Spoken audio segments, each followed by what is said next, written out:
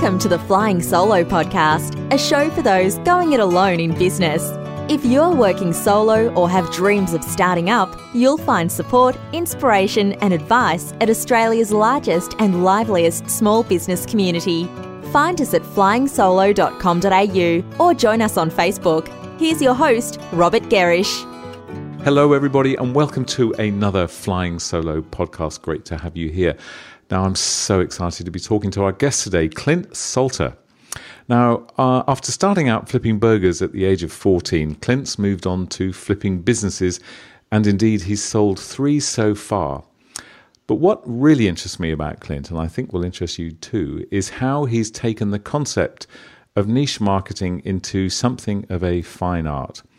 Now, Clint, from what I can see, you are the go-to guy for anyone in or considering getting into the dance studio business. So look, thank you so much for joining us. And how the heck did you end up here?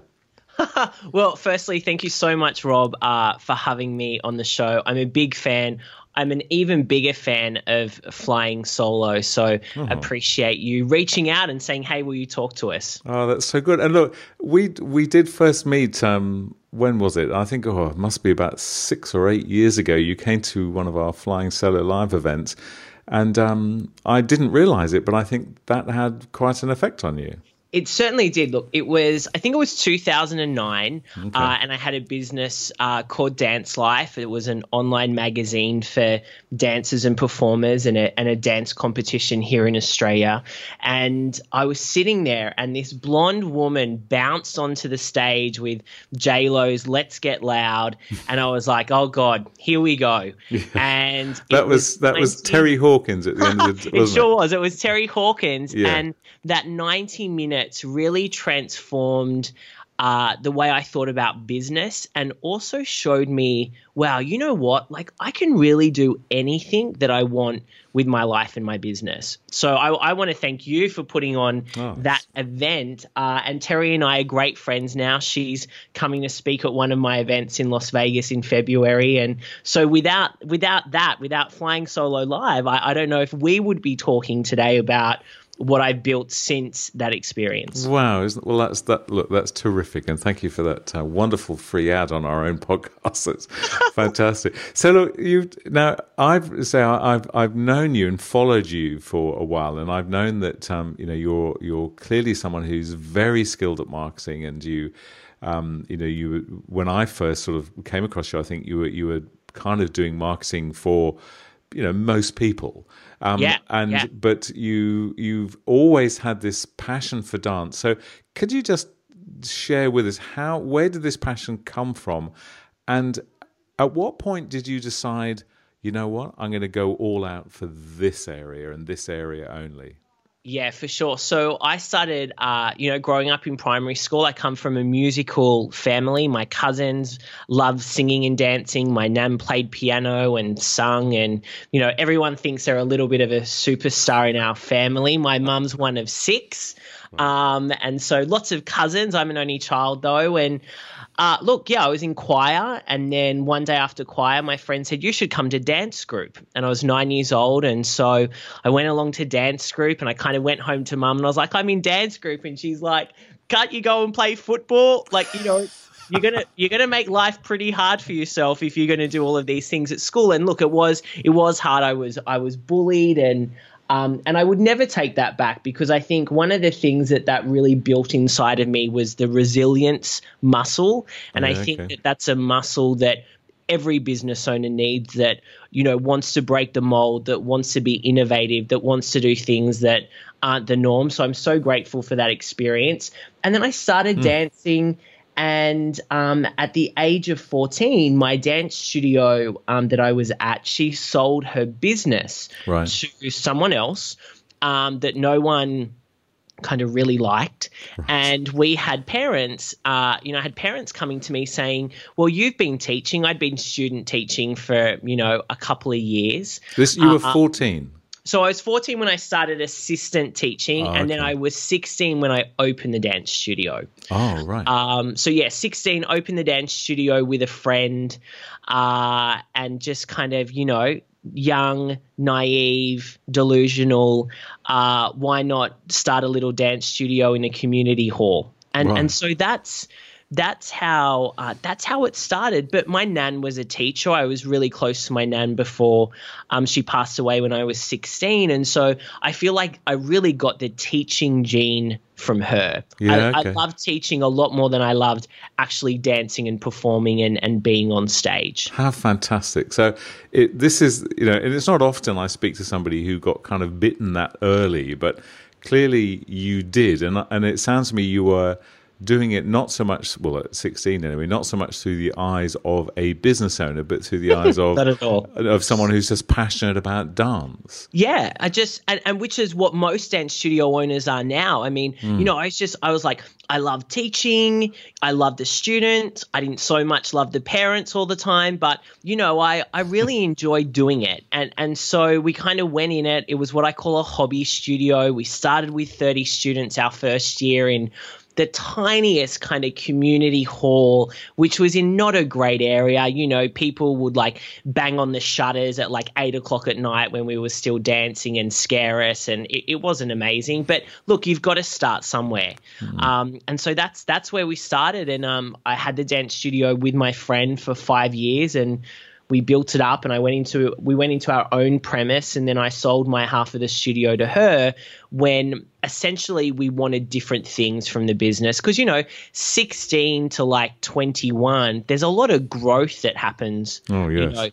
In those ages. And for both of us, she was 18 when we started, so 2 years older than me. And she was fantastic and passionate as well, but we just wanted different things for the business. Yeah, okay. So meantime, school has kind of ended and finished, and you've carried on. So now here you are in this business. But then, am I right? And this is total guesswork, but my impression of you is then that you kind of moved slightly away from dance and thought, okay, I'm really good at marketing. I'm really good at helping businesses. I'm going to move in that direction. Is that kind of where you? So nearly. That happened eventually. I mean, before that stage, though, I ended up getting a job as an agent at the Harry M. Miller Group, which is a celebrity agency. So I was working and, learned so much through that business, through Lauren, who was the CEO of the company when Harry slightly stepped away from it. Yeah. And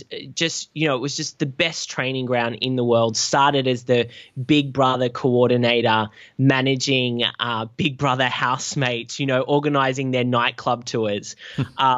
And stepped up then to be an agent and had my own roster of clients to look after, doing licensing deals, speaking deals, television deals. And so an awesome training ground for anyone wanting to work in entertainment and with big personalities, obviously. Sure. And let me just put you on the spot here. What particularly did you learn from that period of time? The one thing I believe I learned from that was people management and building relationships. Okay. Because in that business, you've got to build a relationship quite quickly with your client, because you're essentially like given a client. Yep. Like here is your client that you're looking after, and you're like, hi. And that client has expectations. They already have a high profile. They're highly skilled. A lot of the time they were very creative and they knew what they wanted. And then I had to go out and build relationships with television networks, producers, marketing directors of brands for endorsements, production companies around, pilots of TV shows, to then build a relationship with them so that when they had an opening, I could put my client forward and it was more favorable, hopefully, that we would get the deal because I'd built kind of a relationship with them. Gosh, that must have been, how far back is this?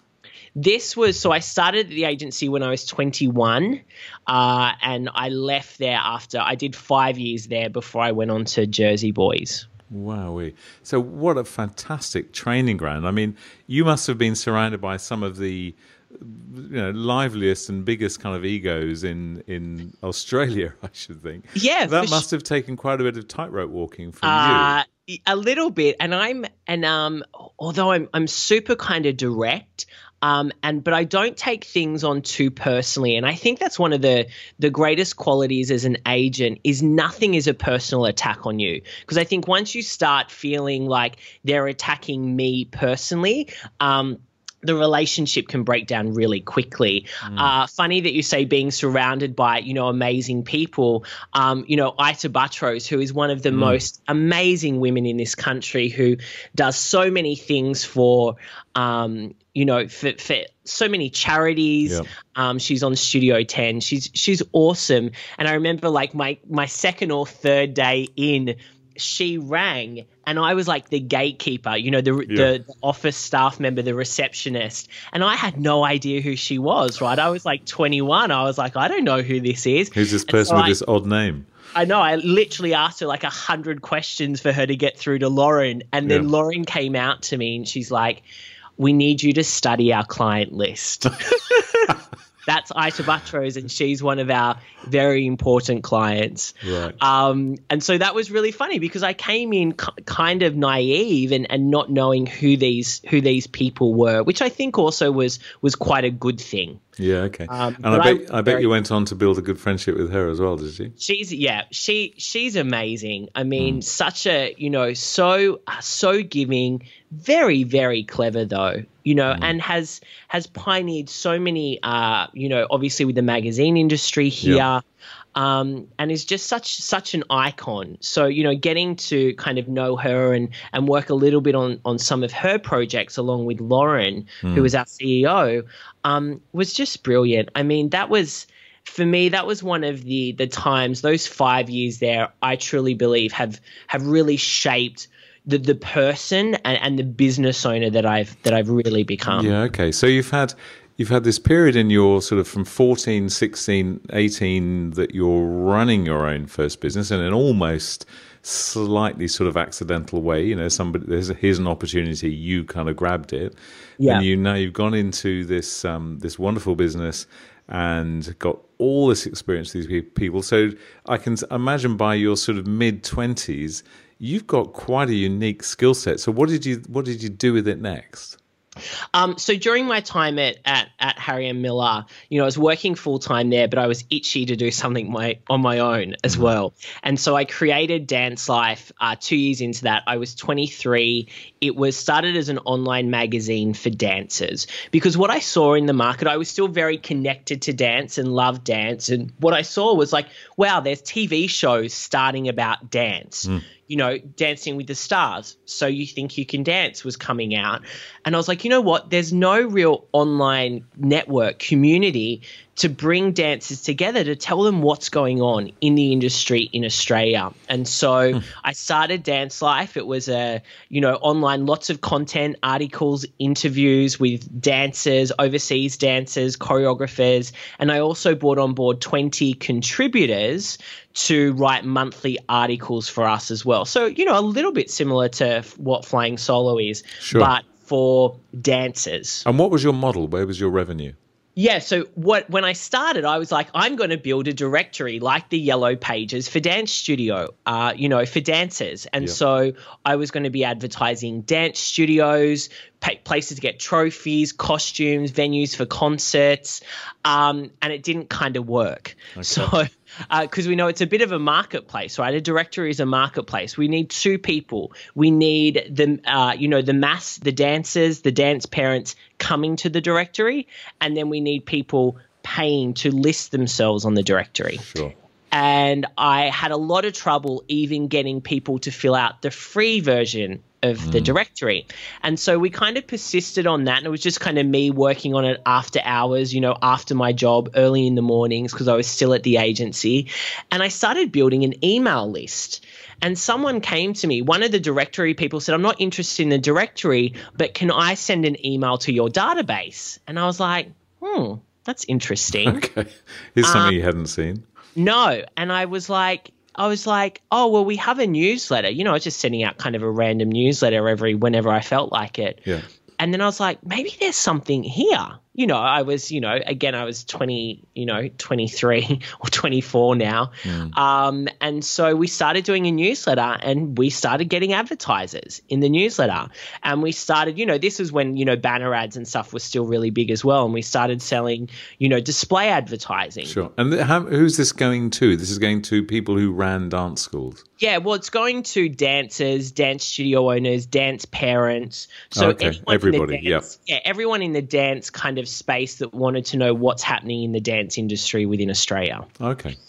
And so built that up, and then I always wanted to run a dance competition. And so I had judged lots of dance competitions. I was in a lot of dance competitions when I was learning how to dance, and I felt like the model was really old-fashioned. You know, if you can kind of picture a school hall with a grumpy, you know, person saying, "Be quiet, no cheering, no talking in the hall." You know, it was very kind of old-fashioned, and it was competitive. Like, people would walk in and like that studio didn't like that studio, didn't like that studio, and no one would talk to each other. And I was like, you know what? This is all wrong. This is wrong. Like, this should be about, like, coming to a competition should be about performing. It should be about collaborating. It should be about inspiring each other. And I was like, why can't we? They do it in America. I was like, why can't we do this? And so I went out to create a dance competition. I called it Dance Life Unite, which was about, you know, bringing people together. And that was the biggest win in terms of bringing in revenue into the company, because look, Dance Life itself, you know, wasn't making us a lot of money through advertising. We were doing all right, but it's not like I could have left my job and just lived off that and paid my rent and ate and, you know, lived the lifestyle that I wanted. You were kind of onto something, but it wasn't yet a viable business. Yeah, totally.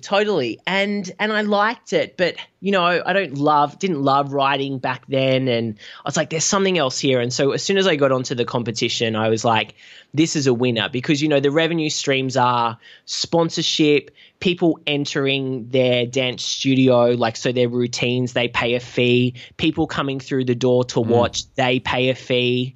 And so it was a really profitable model, and no one had seen an event quite like it. Can I just ask you there? So do you consider yourself someone who's kind of very sharp when it comes to finding revenue, or are you driven more by the world needs this? A little bit of both. I always ask myself 3 questions whenever an idea pops up. I always say to myself, how much money am I going to make? How enjoyable is this going to be? And how much resources, like how many people am I going to need to make this happen? Okay. So I kind of always go through those 3 questions whenever, because, you know, we're bombarded with ideas every single day, and I'm thinking of them every single day as well. And so I always kind of run through the filter, and it needs to tick at least 2 of those boxes before we explore it further. Okay, so that's a good little model, right? So I definitely, though, do look at, like, what do we need? I look at what has gained traction, what's doing well. I don't kind of go, what doesn't exist at the moment? I never think about that, right? I'm never thinking about what doesn't exist. You know, I'm pretty confident I'm not going to create the next Uber or Airbnb, right? Yeah. But I don't want to. No, look, I'm just going to pause you there again. That's just for our listeners. That's such a good point, is that you're not looking for the unique. That's what I kind of hear you saying, is what you're seeking to do is see opportunity or do things that other people are doing, but do it considerably better. Yes. Which is absolutely, that's the kind of the sweet spot of business success, isn't it? I think those people that are rushing around trying to find something completely new, you know, rarely do. It's such a difficult path. And that's the thing. And I think, like, look at what's working. And so what I find that I'm very good at, and we've done it a few times now, is, okay, you know what, this industry, and it's always in dance and entertainment, you know, to date, and I'll look at something and go, okay, this is what's happening, this is what people are liking, this is what people are complaining about, you know, with that service or going to that thing. And then I'm like, how can we make this a better experience? And, like, the customer has always probably never more than now, is always at the heartbeat of our business. Yep. And so we're always, and my whole team, I'm really lucky. We've got a fantastic team. And, one of our values is, the customer is our heartbeat. So how can we make sure that we are giving them the best experience every single time, and every Monday in our team meetings, we're always talking about customer experience. I wonder how much of that is due to the fact that, at the core of your very being from from a very early age, and when you described your family and your wider family, is you are an entertainer.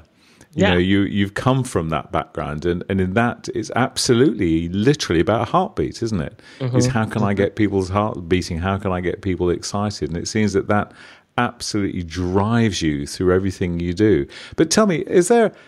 You're in this beautiful niche, and we'll sort of unwrap it a little bit more in a moment. Sure. Do you ever get a little voice in your head that's saying, "Oh, should I be looking over here? And I'm doing all this, but what about that?"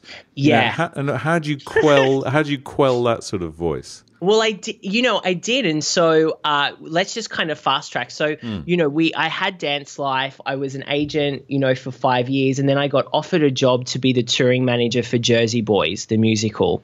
And I had always, I went to New York a few years before, and I met with agents and producers, and I was like, I want to work in musical theater because I love musical theater. I would go, literally when I go to New York, I will go and see a show every day. And I did last time I did 9 days in New York, and I saw 12 shows because you catch a matinee as well. By that though, I was delusional. But I love musical theater. And so I was like, you know what? I'd love to be in this space. I came back home. I started talking to some producers here. 2 years later, I get an email saying, hey, Clint, we've got an opportunity for a company manager for Jersey Boys. And I was like, oh, my God, I love that show. Let's talk. And we talked, and it took about a week for us to kind of meet and go, yes, I want this job. But then I had some hard decisions to make because a touring company manager, it's essentially a 7-day-a-week job. I wouldn't have time to run Dance Life. I obviously had to leave being an agent, and I felt like I was kind of ready after 5 years to tackle a new adventure. So I sold Dance Life to Chris Duncan, who runs it now and has built the business. And I occasionally do some consulting to them, which is really nice because I still feel like it's my baby.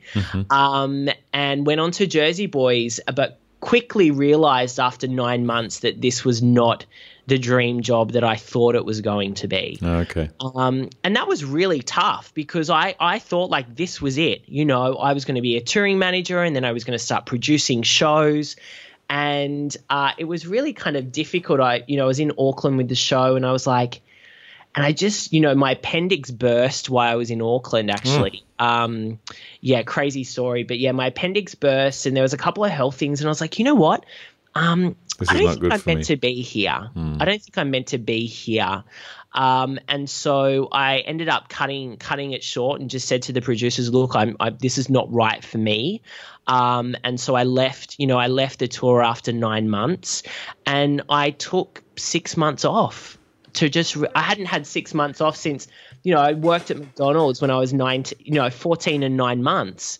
I'd never really taken time off to find a true identity. My identity had always been wrapped in my business, right. what I was doing, not who I was. And I think that's okay for someone young that's kind of driven and ambitious and, wanting to change the world. But I was like, you know what? I need some time for me, to kind of figure out what this looks like next. Okay. So how did that sort of manifest? What did that look like? It was pretty disastrous, actually. I broke up with my partner. I, didn't have I wasn't homeless, but I was trying to look for a place to live. I then got really bored after about 2 months, of I was going to take 6 months off. And then I'm like, I am so bored. What am I going to do? And I ended up. This sounds like quarter life crisis or something. Yeah, kind of what was I, 27? Right. I think it was about 27. And I had had so many single girlfriends at that point, and they kept coming to me, telling me about, there's no decent men in Sydney and all the rest of it. And I don't know, I had this weird idea of creating a matchmaking agency. So here you go. Here's a left field idea. Yeah, okay. Right? Had this idea to create a matchmaking agency, which was more kind of like holistic, based around, women, but getting all of the areas of their life kind of more sorted. So, the stylist, the life coach, the nutritionist, kind of more boutique. Because it was, everything was online, all the apps were coming out. And I was like, people are like kind of crying out for a more kind of tailored service. And there was a couple of matchmaking agencies in Sydney. Anyway, I just kind of started thinking about an idea, and I wasn't 100% on it, but I ended up emailing the general manager at the time at RSVP, which is owned by Fairfax. Sure. Which is the big online dating site here in Australia. And I said, hey, I've got this idea. Didn't know who she was. I was like, hey there, I've got this idea for a matchmaking agency. I'd love to talk to you about it to see how we could work together. And she wrote back straight away and saying, yeah, come in on Friday. Let's talk about it. Are you serious? Yeah. Crazy, right? So I went in and met her. I told her, and she's like, look, Clint, this sounds great, but I don't want to do anything with it. But you have ran events before, and our singles events have died. Have really, really died. And we're looking to rebuild them because, the apps and the online have kind of taken over. So no longer do people need to go kind of out to an event to meet someone. They can just do it from their couch, with a packet of Tim Tams. Sure. And so she's help like, us, Clint. She's like, would you be interested, coming in 2 days a week and helping us rebuild our singles events portfolio? And I was like, that sounds fun, because I was bored. And so I was like, that sounds fun. And so I went in there and had the best time of my life. I was meant to be there for 3 months, and I stayed 9 months and ended up being 3 days a week. Right. And within that 3 months, we built their revenue by over 300% with their live events, because what I started to introduce, again, looking at the market, seeing all these trashy events that people do. And I was like, why don't we introduce high ticketed price experience events? Cooking classes, bowling, hiking. And so I kind of broadened their offering, but made it more boutique. And we still did the Saturday night at, City Tats on Pitt Street. Sure. But, I made them bigger, and we brought in sponsors, and we had a live band. And so it sounds to me you were having an awful lot of fun happily at someone else's expense. And Totally. and learning so much on the way. Yeah. So what did you then do with that? So after that, I then was like, you know what? I kind of like this consulting gig. And I went to a couple of events, and I went to a Thought Leaders event with Matt Church. Yep. And and I'd known of Matt for a little while through one of my friends, Emma, and I kind of went along to kind of see what is this thought leader thing, make $1 million, climb up the ladder to black belt. And I was like, this sounds really cool, by consulting and mentoring. So I went to learn more about that, and there I met a woman called Christina Guidotti, who had kind of just started about a year before her thought leader journey and being a thought leader mentor. Anyway, about 6 months later, I ended up working with her to start kind of creating my own IP, my own intellectual property around really marketing, how to market a business. So this is, you asked before about, do you ever think about going broad? Well, I did. Yeah, I ended up being a mentor to service-based businesses, helping them attract clients. Sure. So gyms, lawyers, accountants. I think I worked with about 140 business owners in 2013, 2014. Okay, got you. Just doing private mentoring, 8 one-on-one sessions every day. I was exhausted. Yep.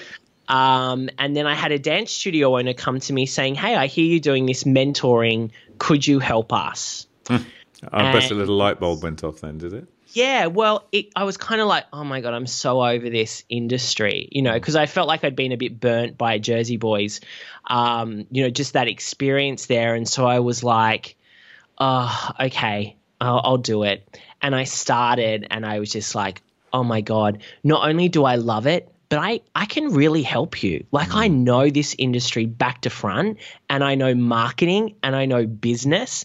It was like, it was like the stars just aligned. Yeah, okay. And everything that you'd done before suddenly just made total sense. So was it at that point then that you said, okay, I'm going kind of back to my niche, but in this new format?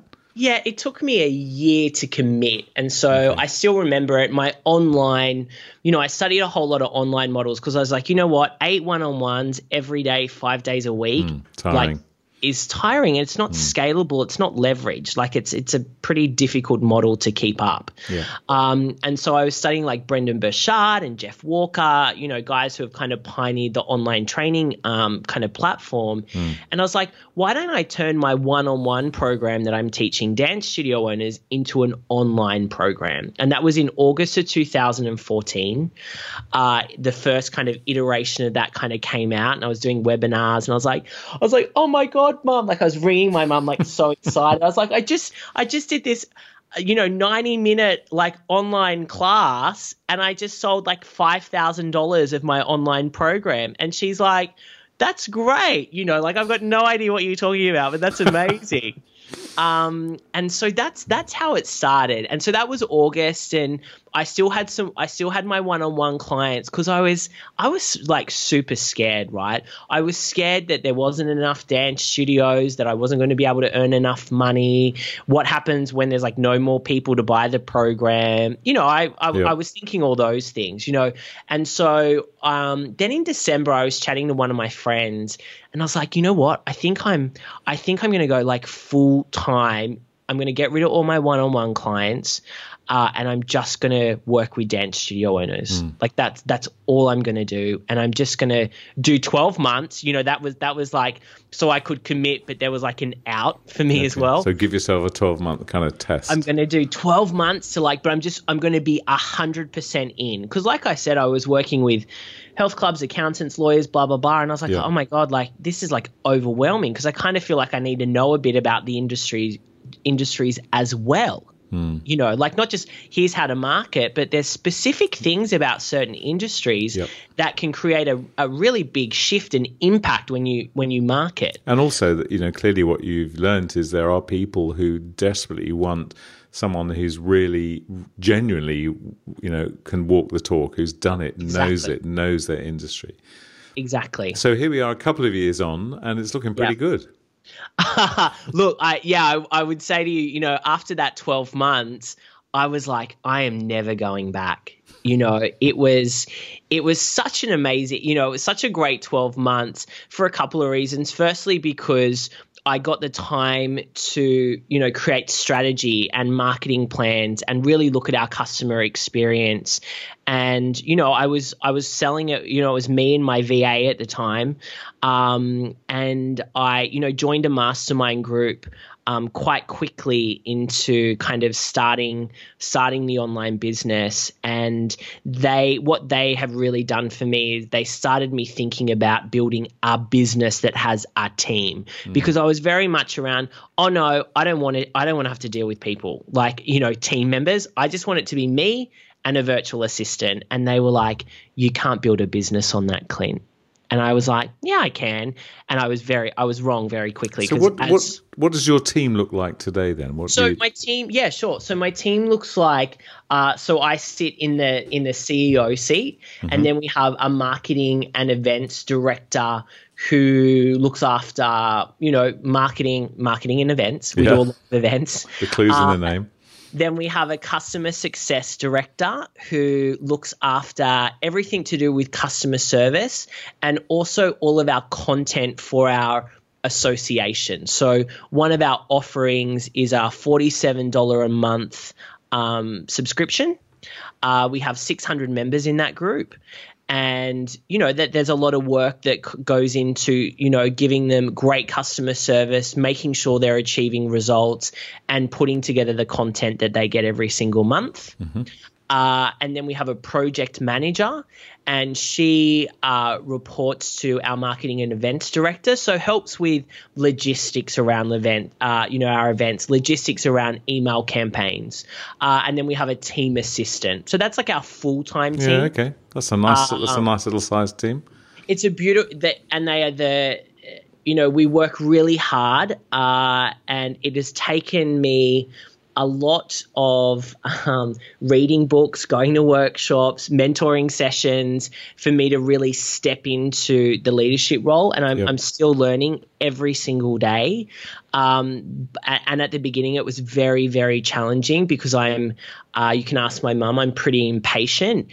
And so I've had to really grow a lot bringing a team on board. And I've also had to learn how to let go. Yeah. Well, look, thanks for the offer of asking your mum. I'll think about that one.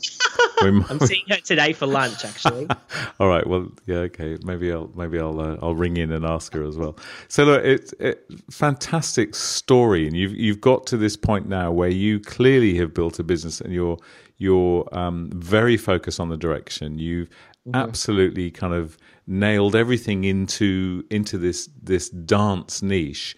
And how big is that? I mean, you're promoting now to the world. You're not. Yeah. Okay. It's not just Australia, and there's just under 5,500 dance studios in Australia. And so when I quickly did the maths, I was like, that's not going to be enough. Right. And the USA, they have 32,000. 60% of our members come from the USA. So we have a big following in the USA. I spend about half of the year there at the moment, running events, speaking at different events, because there's a bigger population and dance is huge there. Does anybody sort of bat an eyelid that you're Australian, the business is from Australia? Does that come into the dialogue anywhere or not really? No, not really. And I think as well, because, running a dance studio is running a dance studio, and everyone is facing the same challenges. Everyone wants more students. Everyone doesn't want to be teaching 100 hours a week and also doing admin at like 2 a.m. in the morning. Everyone wants to be able to put their kids, to bed at night. Everyone wants to be able to retain, wants to build a great team. So the challenges are the same. And there's a couple of differences. Seasons, we call them, we have terms in Australia. Yeah. They work by months. Their season starts around end of August, beginning of September. Then they have summer off, their summer off.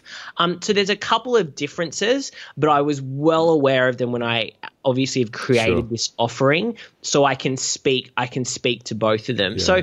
And they like the fact, when I speak, they're like, "Oh my God, you're Australian!" Like the Americans love the Australian accent. Yeah. So we've never had any issues. We might have occasionally at the beginning when we were basically unknown, which really was only 2 years ago. Does this apply to my dance studio because you're Australian? Yeah. Okay. But not simple questions, and I've no doubt just a handful. But I mean, the proof's in the pudding. Once they come to a webinar or they do one of our 2-week online trainings or they see me speak at an event, they'll make a decision quickly, whether I'm the right person to help them, grow their business. Yeah, got you. Fantastic. And look, where's the best place for listeners to go just to really get a sense of, or to look at what you do? I know you have a number of websites. Where's the best place, do you think we should direct people to? Our main website is dancestudioownersassociation.com. And that kind of lists, it's got all our content on there. It showcases, what we do, what we sell.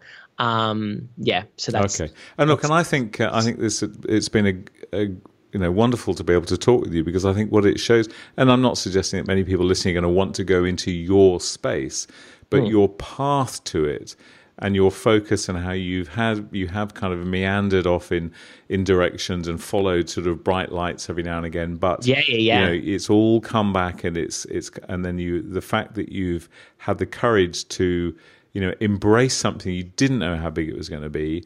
You said that, okay, I'll give it 12 months. Great sort of way to do it. I love your comment about not looking for something that's totally new, but, doing something a whole lot better than other people are doing it.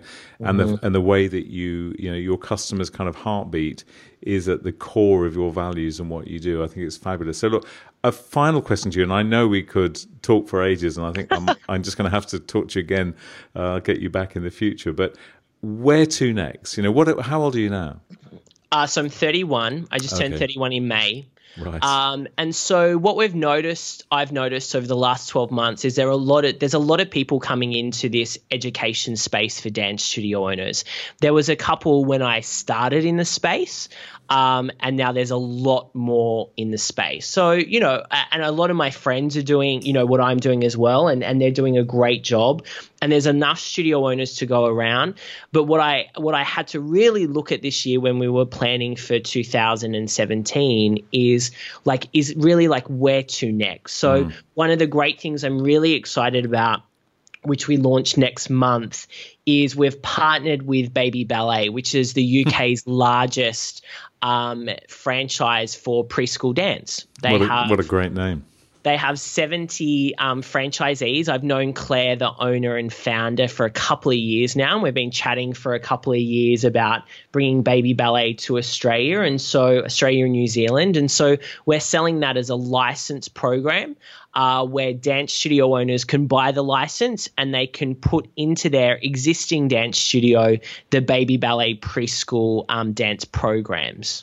Fantastic. So you're broadening your market by getting much younger kids kind of into your environment, I guess. Well, yeah. Well, basically, the target market is exactly the same. They're dance studio owners, right? Yeah. So we already have the database. We've built the trust and credibility, here, and I've been a part of dance here, for a very long time. And so, taking, my knowledge, marketing business background, bringing Claire's curriculum essentially over 18 months to 6-year-olds. It's 4. Fantastic. And then our studio owners that we talk to, we're running 5 events over November and December about building a preschool dance department, just to get people aware of, Claire and the brand.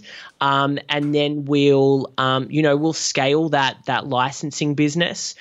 So I'm super excited for that. And then we're also just about to announce we're launching an event production arm of the business, and that's going to be bringing high profile choreographers out from the US to Australia to run big kind of masterclasses. Oh, fantastic. So again, straight to the studio owner, and they can bring along their students. So we have our first big event in February. So I'm really pumped. I'm really pumped for that as well. And then that's it.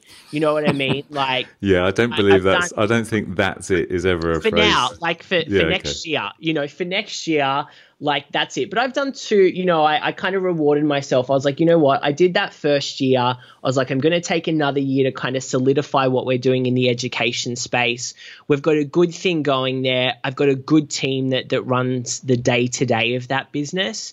And so it's definitely the right time to introduce the preschool dance program, because it's very, very hot at the moment, preschool dance. Right. And the great thing is people are not going to stop having babies and they're going to all keep wanting, their children to go into ballet classes. Yeah. Every kind of parent pictures their little girl and boy, going to dance class. Yep. And so that's not going to be taken over by a robot or a self-driving car or anything. You know what I mean? True. Well, look, yes, that's where I'm at. That's fantastic. And I can just tell how excited and passionate you are about what you're doing. So it's, again, terrific. You've got your niche, and you're constantly, because you're in it and living and breathing it, you're constantly seeing opportunities, which I just think is fantastic. So look, please give your mum a hug from us, and have a lovely lunch with her today. And Clint Salter, thank you very much for spending your time with Flying Solo. I'm so pleased that you came to our event all those years ago. So am I. Yeah, it's terrific. And thank you again for spending your time with us. Thanks, Robert. Such a pleasure. And that's where we'll leave this show from Flying Solo and your host, Robert Gerish. We'd love to receive feedback, even a brief review for those listening via iTunes. If you're planning to start a business or rejuvenate the one you're in, check out our bestseller, Flying Solo, How to Go It Alone in Business. It includes everything we know about working on your own. And of course, we invite you to dive into the resources and supportive community at flyingsolo.com.au.